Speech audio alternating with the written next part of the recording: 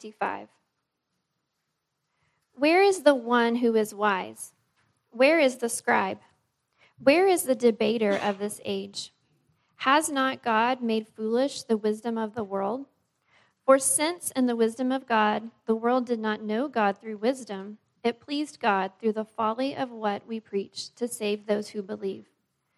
For Jews demand signs and Greeks seek wisdom, but we preach Christ crucified, a stumbling block to Jews and folly to Gentiles. But to those who are called, both Jews and Greeks, Christ the power of God and the wisdom of God. For the foolishness of God is wiser than men, and the weakness of God is stronger than men.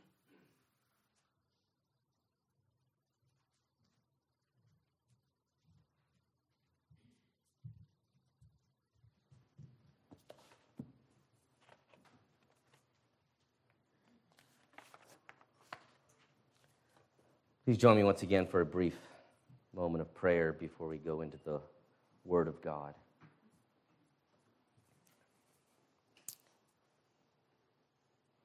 Heavenly Father, Lord, we pray that as we begin to walk through this passage from your Word, Father, we pray that you would bless us with the power and the presence of your Holy Spirit. We pray that your Holy Spirit would be our guide and our teacher and instructor. We pray that you would enable us to rightly understand your word. And Lord, I pray that you would enable me to be accurate with your word, and that you would strike from the minds of the listener anything that would be contrary to Scripture, dishonoring to you. And Lord, I pray that throughout all of it, Father, as we hear your word, as we read it, as we examine it and handle it, Father, we pray that you would make us more like Christ. We pray that you would use this passage and the rest of this wonderful book to continue to grow our church and to make us even healthier and stronger and more unified, and that we would bring you ever greater glory in the world. And we pray this in Christ's name. Amen.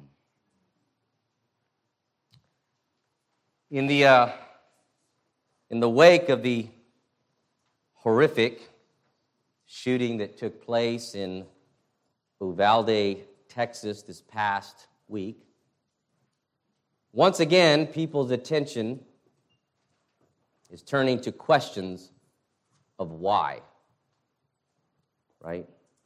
Why is this happening? Why does this keep happening? Why is society getting worse? No matter how hard we try, no matter how hard our government tries, things just seem to be getting worse and worse and worse. How do we turn back the clock? How do we go back to the days when people were nicer to each other? When neighbors were truly neighbors? How do we prevent this from happening again? Why is our society so broken? And how did it become so broken? And how do we fix it? Every time these tragic events happen, these are the same questions that people will ask over and over and over again. And once again, all sorts of solutions are being thrown out there. We need to get rid of guns. You just get rid of them? There were no guns in the United States. That obviously would solve gun violence.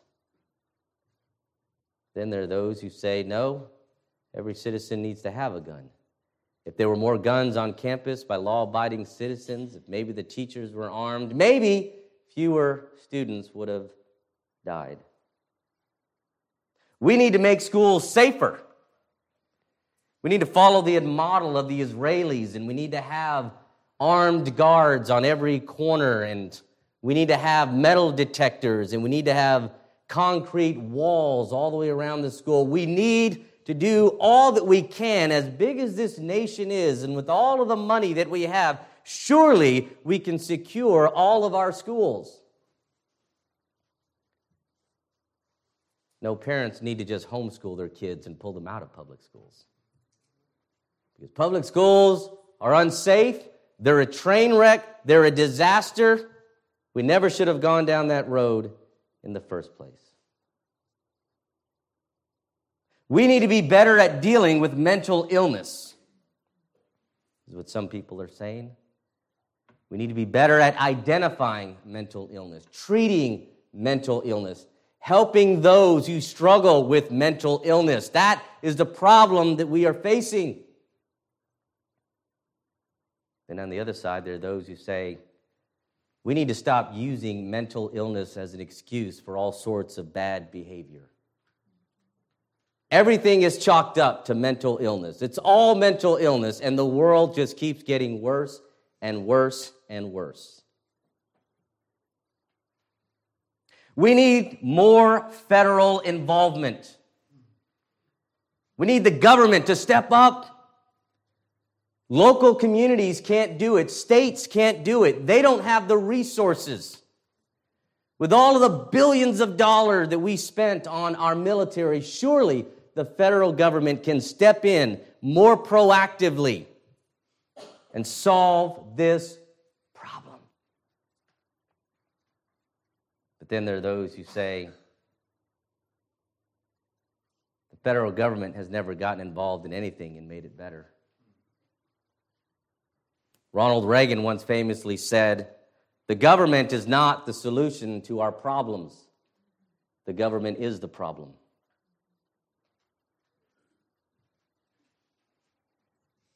The government needs to be better at monitoring social media.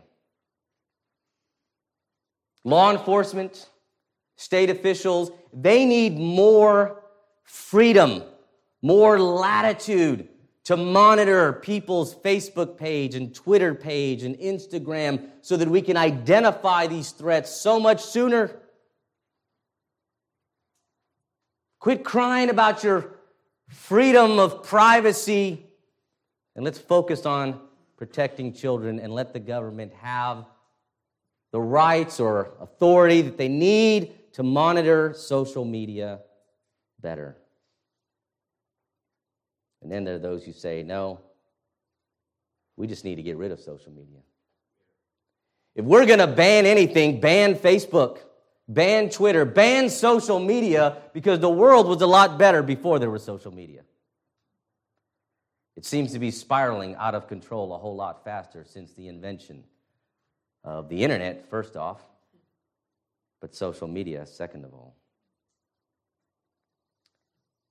We need to elect better politicians. That's what we need. That's the answer. We have too many politicians that are only concerned about being reelected. Americans need to be more proactive in studying these politicians and their policies and holding them accountable. We need to be more proactive in holding our government leaders accountable, and we need better politicians. Then there's who say that we just need to tear the whole system down and start all over. I think the best bumper sticker I ever read during an election year was, "Don't re-elect anybody."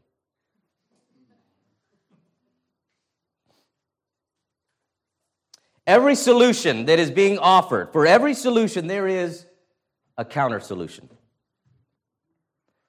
For every person that says we need to do A, there is an equally large and vocal group of people that say, no, we need to do B.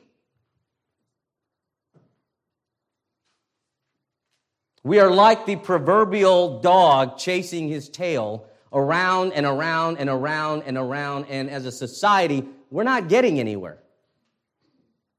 No matter how fast we run, no matter how hard we try, we simply cannot catch our own tail. and all we're doing is going in circles. While our society is literally unraveling at the seams at an alarming rate.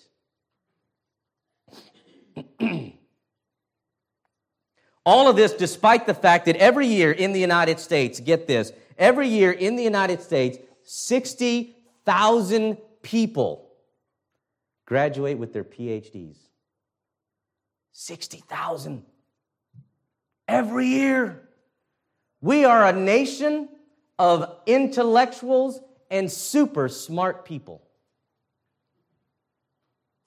Every year in the United States alone, not worldwide, in the United States alone, 20 million self-help books are sold. 20 million.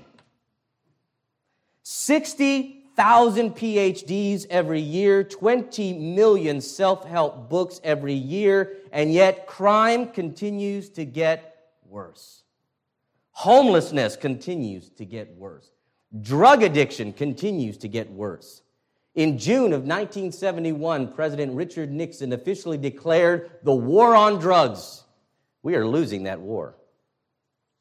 We are losing that war so badly, the government has finally decided that we're just going to start legalizing certain drugs. Major cities are creating these safe houses where drug addicts can come there and do drugs for free with free, clean syringes and needles that the government will provide for you. Because if you're going to do drugs, we want to make sure you do it safely. We're giving up. Forget the war on drugs. If you can't beat them, you might as well join them or at least help them. Sex trafficking is becoming an enormous problem. Mass shootings, violent crime, senseless crime. Why? Why is this happening? It's a question that everybody's asking. It's a question people have been asking for decades. That's what Paul's actually going to answer for us in this text as we walk through it. Notice what he says in verse 20. Where is the one who is wise? Where is he?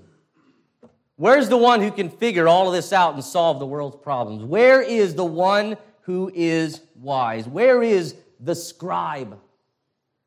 The Greek word can be translated as law teacher, maybe government official, maybe legislature. There's debate as to whether or not it should be translated as scribe. Is Paul talking about the Jewish scribes, those who were experts in Jewish law? Or, in light of the fact that he's writing to a church that is predominantly comprised of Greeks and Romans, is he talking about politicians, lawyers, legislators, those who are experts in the law? Maybe both. Where is the one who is wise? Where is the scribe or the teacher of the law? Where is the debater of this age? Again, the Greek word there can also be philosopher, because that's what philosophers do. They like to debate ideas, right? They hang around in a circle and solve the world's problems and then pat themselves on the back and think, if the world would just listen to us, it'd be a better place. Paul says, where are these people? And then he asks a rhetorical question. And he says, has not God made foolish the wisdom of the world? Yes, he has. You see, what Paul is doing is he is continuing with a series of questions to continue working on the pride of the church in Corinth. Because remember, these were a prideful group of people. The church in Corinth, the city in Corinth, was comprised of Greeks and Romans. And both Greeks and Romans thought that they were God's gift to humanity. They were the creme de la creme of the civilized and intelligent world. Everybody else were just barbarians, especially Jews. They were crude, only worshiping one God. So silly and elementary. The Greeks and the Romans knew there was lots of gods. So there's still a lot of pride in Corinth. And that's what caused all of their problems in the church in Corinth. because they thought they could figure things out on their own. Yes, the church in Corinth has problems. Every church has problems.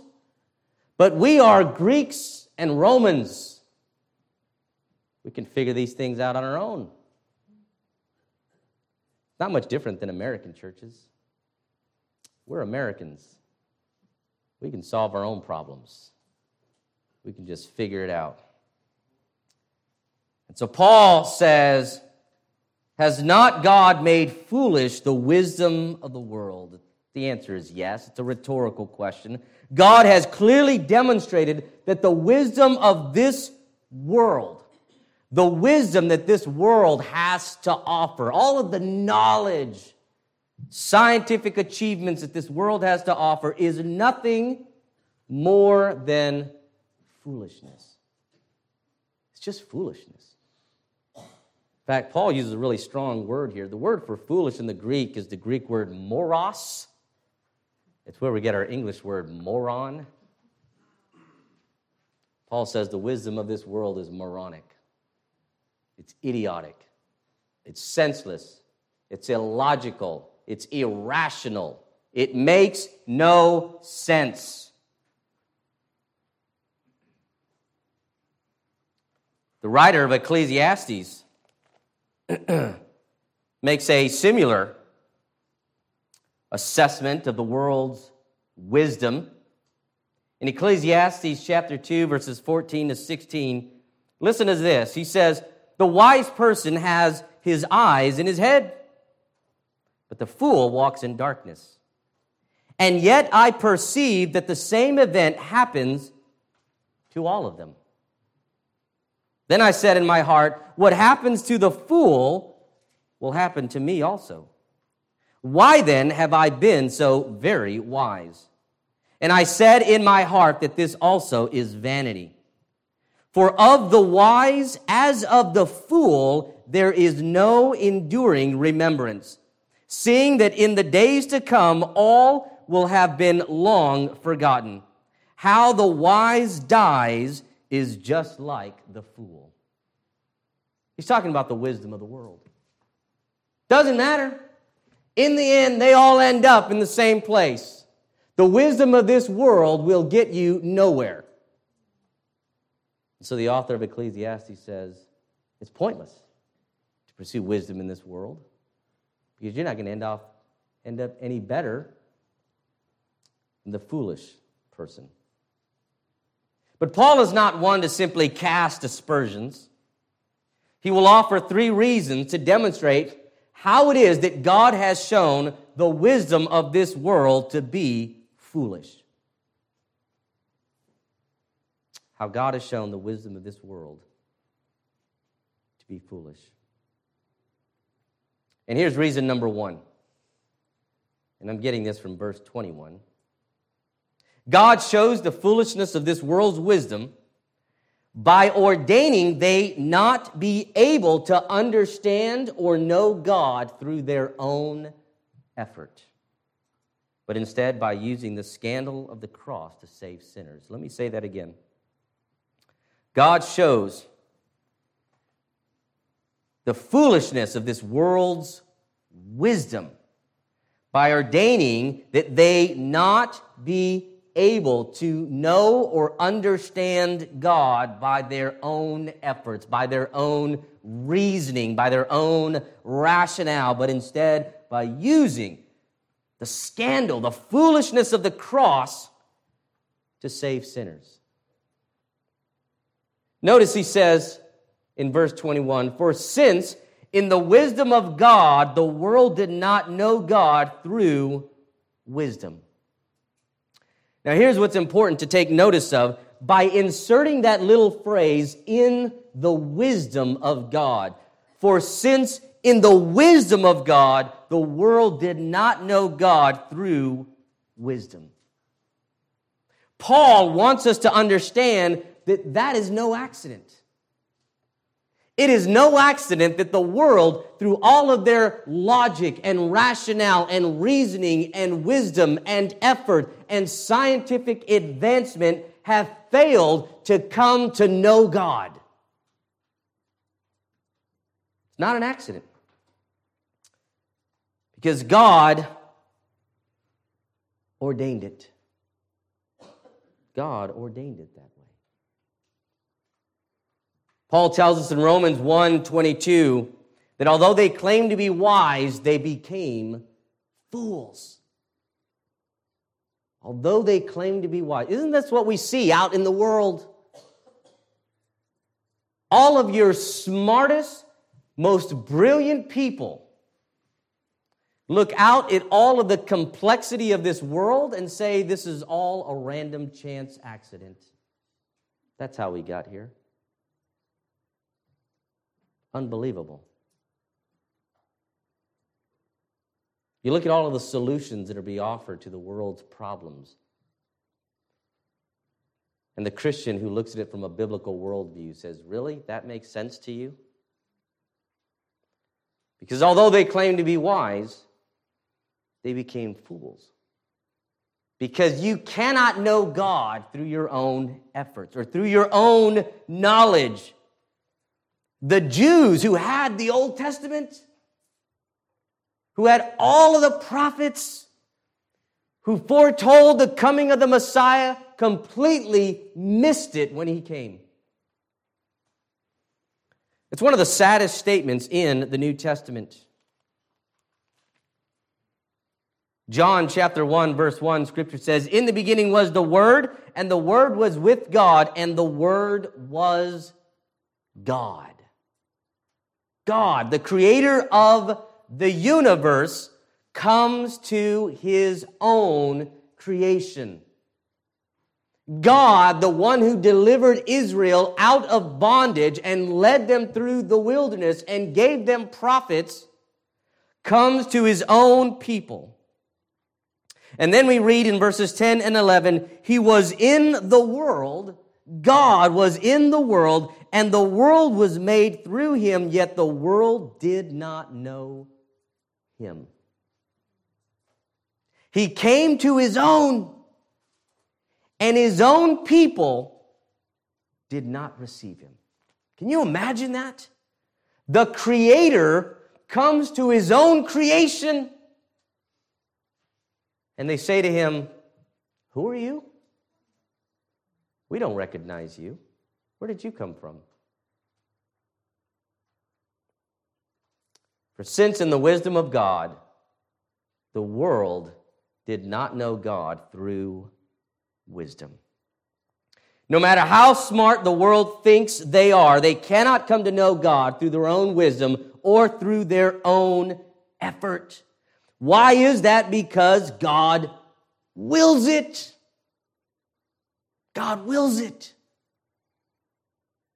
That's just not my opinion. Luke chapter 10, verse 21, here's a verse that oftentimes is overlooked. Luke chapter 10, verse 21, here the context is Jesus sent out the 72. They go out, they teach, they perform miracles, they come back, they give Jesus a really raving report that all went well.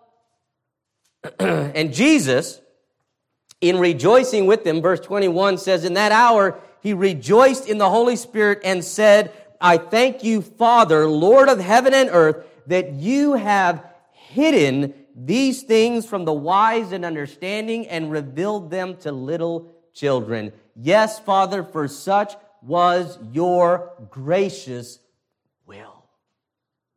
Did you catch that? You have hidden these things. Unbelievers are doubly blinded to the gospel because we are told in 2 Corinthians chapter 4, verses 3 and 4, that if our gospel is veiled, it is veiled to those who are perishing, whom the God of this world, the devil, has blinded the minds of the unbeliever to keep them from seeing the light of the gospel of the glory of Christ. Unbelievers are actively being blinded by the devil from seeing the gospel. And as if that weren't enough, that they were already being blinded from seeing the gospel, we're told in Luke chapter 10, according to Jesus, that God hides the gospel from them.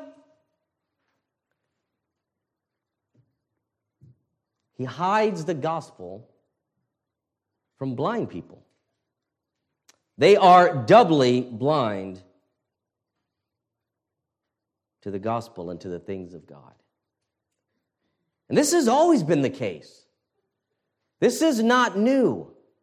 You go back to the story of the Exodus as Moses is performing those 10 miracles and God is preparing to lead them out of Egypt. We are told in Exodus chapter 4 through 14, in those 10 chapters, 9 times there is a phrase that keeps popping up. 9 times we read, and God hardened Pharaoh's heart. And God hardened Pharaoh's heart. And God hardened Pharaoh's heart.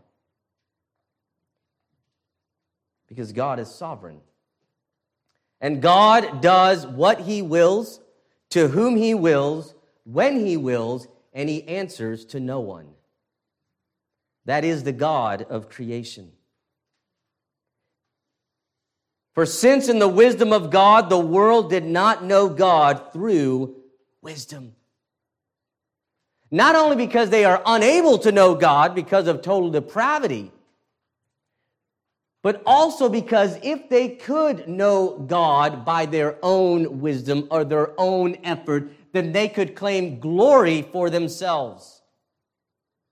They could claim credit for their own eternal destiny in heaven.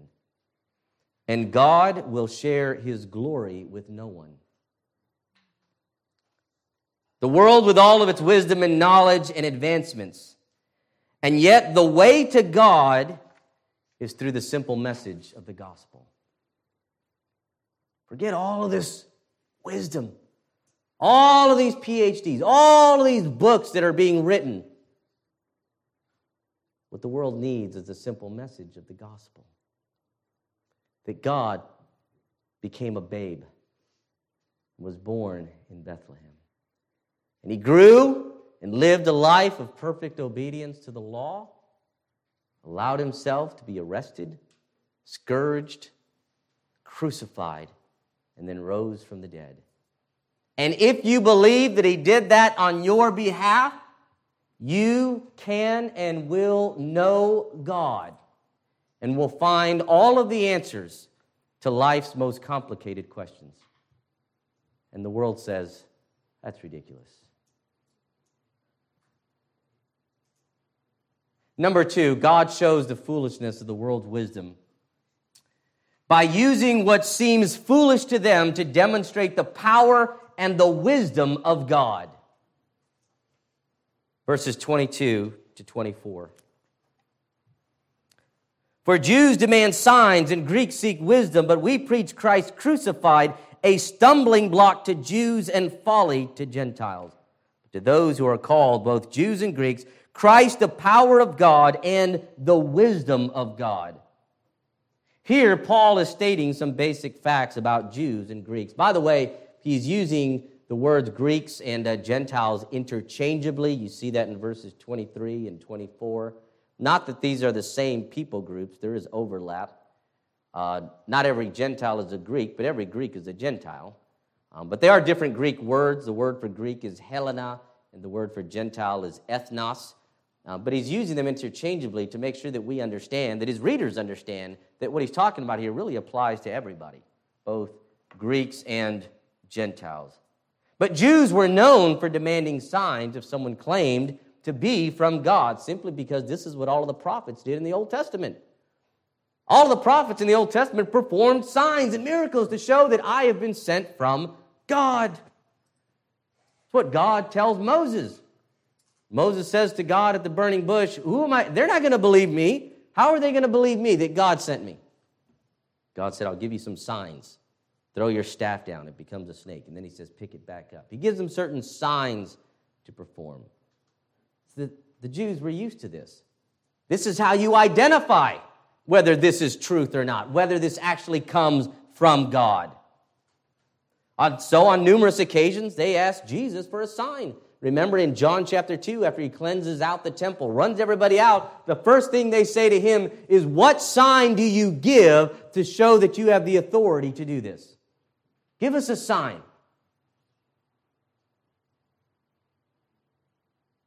Jesus says, destroy this temple, and in 3 days I will raise it up. The greatest of his signs. In fact, he will refer to that on several occasions. In Matthew chapter 12 as well, scribes and the Pharisees come to Jesus, and they say, give us a sign to show that you are from God and that you claim to be who you are. And Jesus said, an evil and perverse generation seeks a sign, but yet no sign will be given to this generation except the sign of Jonah. Just as Jonah was 3 days in the belly of the whale, so the Son of Man will be 3 days in the earth. He says the same thing in Matthew chapter 16. They come to him and they say, give us a sign. Jesus looks at them and nods his head and says, you know how to tell the signs of the heavens.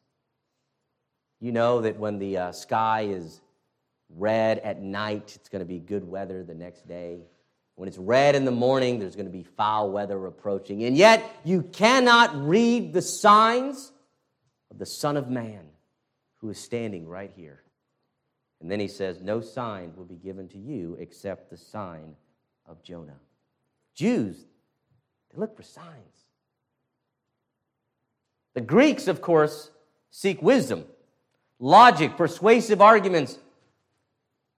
When Paul speaks at the Areopagus in Acts chapter 17, they don't ask him for signs. Rather, in Acts chapter 17, verses 19 to 20, this is what they say to Paul. May we know what this new teaching is that you are presenting. For you bring some strange things to our ears. We wish to know, therefore, what these things mean. They're interested in listening. They don't want miracles. Persuade us with your argument and with your oratory skills, and we will listen to what you have to say. But instead, Paul says in verse 23, but we preach Christ crucified, a stumbling block to Jews and folly to the Gentiles. We preach neither signs and wonders and miracles, nor do we preach the wisdom that Greeks are seeking, but rather we preach Christ crucified. A simple message which Greeks would laugh at because it's so simple. It's laughable in its simplicity. But also, the Jews would scoff at because it was a scandal. The idea that the Messiah would be crucified by Gentiles, by the Romans of all people who are occupying the land of Israel, God would never allow such a thing. They simply could not fathom a crucified Messiah. But to those who are called, Paul says, but to those who are called, both Jews and Greeks, Christ, the power of God and the wisdom of God. That is, to those sovereignly called by God. To those God has sovereignly opened their eyes to the glory of Christ and to understand and embrace the gospel, to them Christ is both the wisdom and the power of God. Romans 8:30 says, for those he predestined, he also called. And those he called, he justified. And those he justified, he glorified. So who are those that will be called, according to Paul in Romans 8:30? Those whom God predestined, he calls. Now, I recognize that there is a general gospel calling.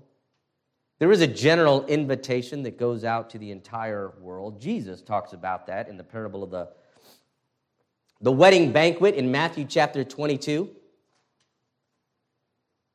But at the end of that parable, he says something, a very short sentence that really packs a punch. At the end of that parable in Matthew 22, verse 14, Jesus says, for many are called, but few are chosen. Many are called, but few are chosen. Yes, the gospel calling goes out to the world. It is an invitation to the world. But at the end of the day, according to Romans 8:30, those whom he predestines, he will sovereignly and salvifically call to be his own. And to those, Christ is the power and the wisdom of God. Christ is the power of God because Christ is God. Christ is the Word of God. You go back to Genesis chapter 1, and how does God create everything? He simply speaks it into existence. He wills that which he desires to be. The Word of God is his power. And then we're told in John chapter 1, in the beginning was the Word. The Word was with God, and the Word was God. And then verse 14 says, and the Word became flesh and dwelt among us. In Christ, we see the embodiment of the power of the omnipotent God in one human being. Christ is the wisdom of God because he is God. And in the person of Christ, God's plan of redemptive history culminates in the one person and work of Jesus Christ. Everything that God is doing in all of redemptive history, all of his plans, everything that he is moving world history toward, ultimately finds its fulfillment in one person, Jesus Christ. However, the gospel, Christ crucified, is also the power and the wisdom of God, in that it is the only true solution to the world's problem. Because the gospel is what brings people together into one body from every race, every economic class, every social and cultural background. Only the gospel can do that. Thus, a church that fully and completely understands and embraces and lives out the gospel of Jesus Christ, a church that is gospel saturated, that is gospel focused, that is gospel driven, is the kind of church where people from the outside should walk into that church and be astounded. And say, how does this happen? How can this be? How is it that you have a group of people from various races, both genders, various economic backgrounds, various social backgrounds, various cultural backgrounds, and they all come together and they not only get along together, but they actually love each other. And they care for one another. And they extend grace and mercy and patience toward one another. And they are unified in mind and heart. How is that possible? Because that's what the world is looking for. That's what the world needs. The answer is the gospel. The gospel is the only truth that can truly unify people and solve the world's problem.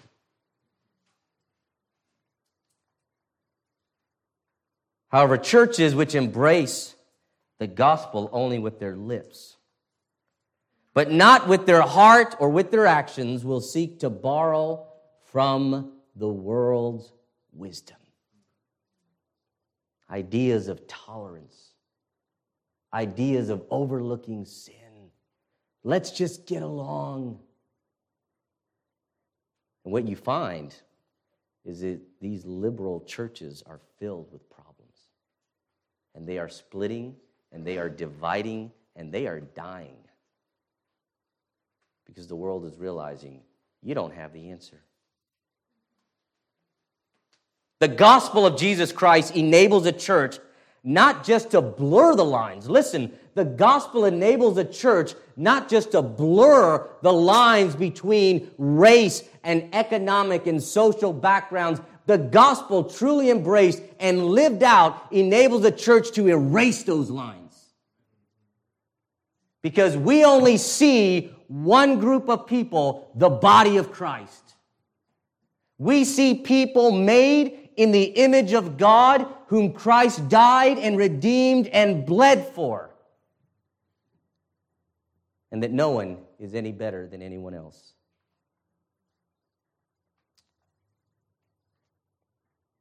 But you see, the world says that that is utter nonsense. It's ridiculous.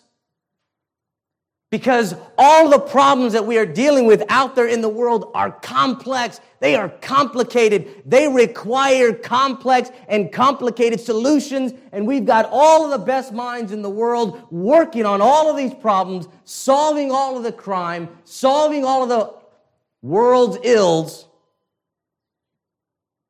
And we hope that someday we'll figure it out. When all they need is the gospel.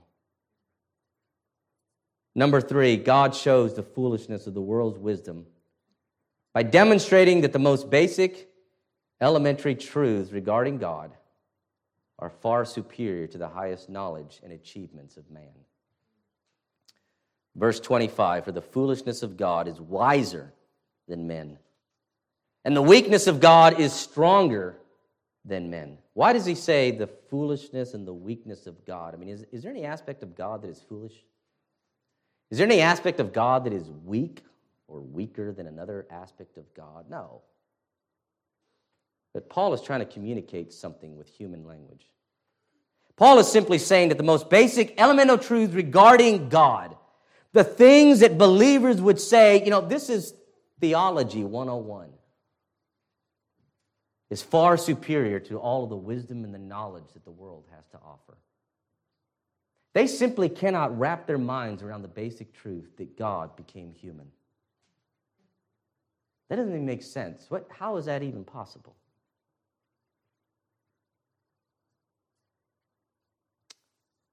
Because with all of their PhDs out there, and their experts and their problem solvers in the wake of last week's shooting, they are all still standing around looking at each other and scratching their heads and saying, we've got to figure this out somehow. What are we doing wrong?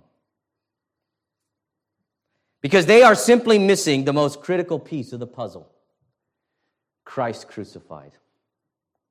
Any solution that you put forward that is missing the gospel will only make things worse. Not just out there, my friends, in your own home, in your marriage, in your families, in your community, in your workplace, and certainly within the church.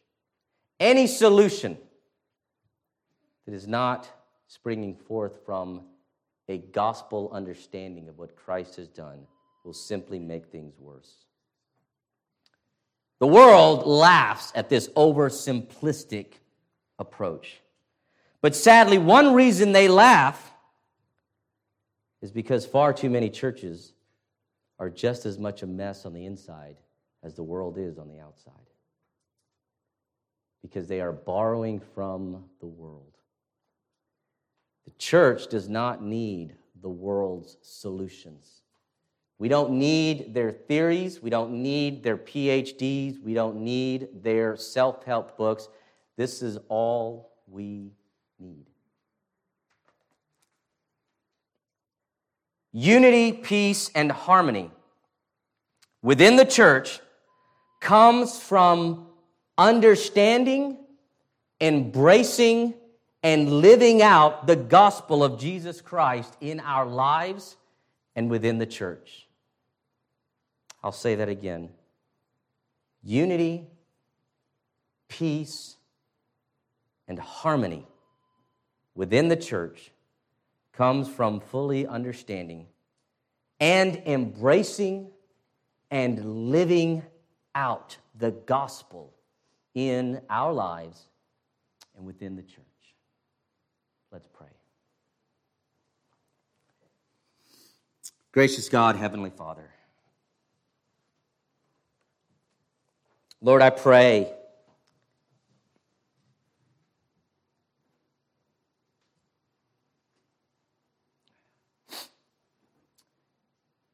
Lord, I have prayed this for years, that our church would be just that kind of church.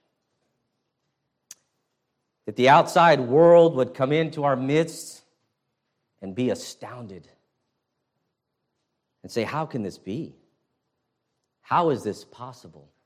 How have you found the solution that the world is searching for? So that we can point our finger to Christ and to the cross of Christ and say, there is the answer. Christ and Him crucified. We pray that you would make us just such a church. And we pray this in Christ's name.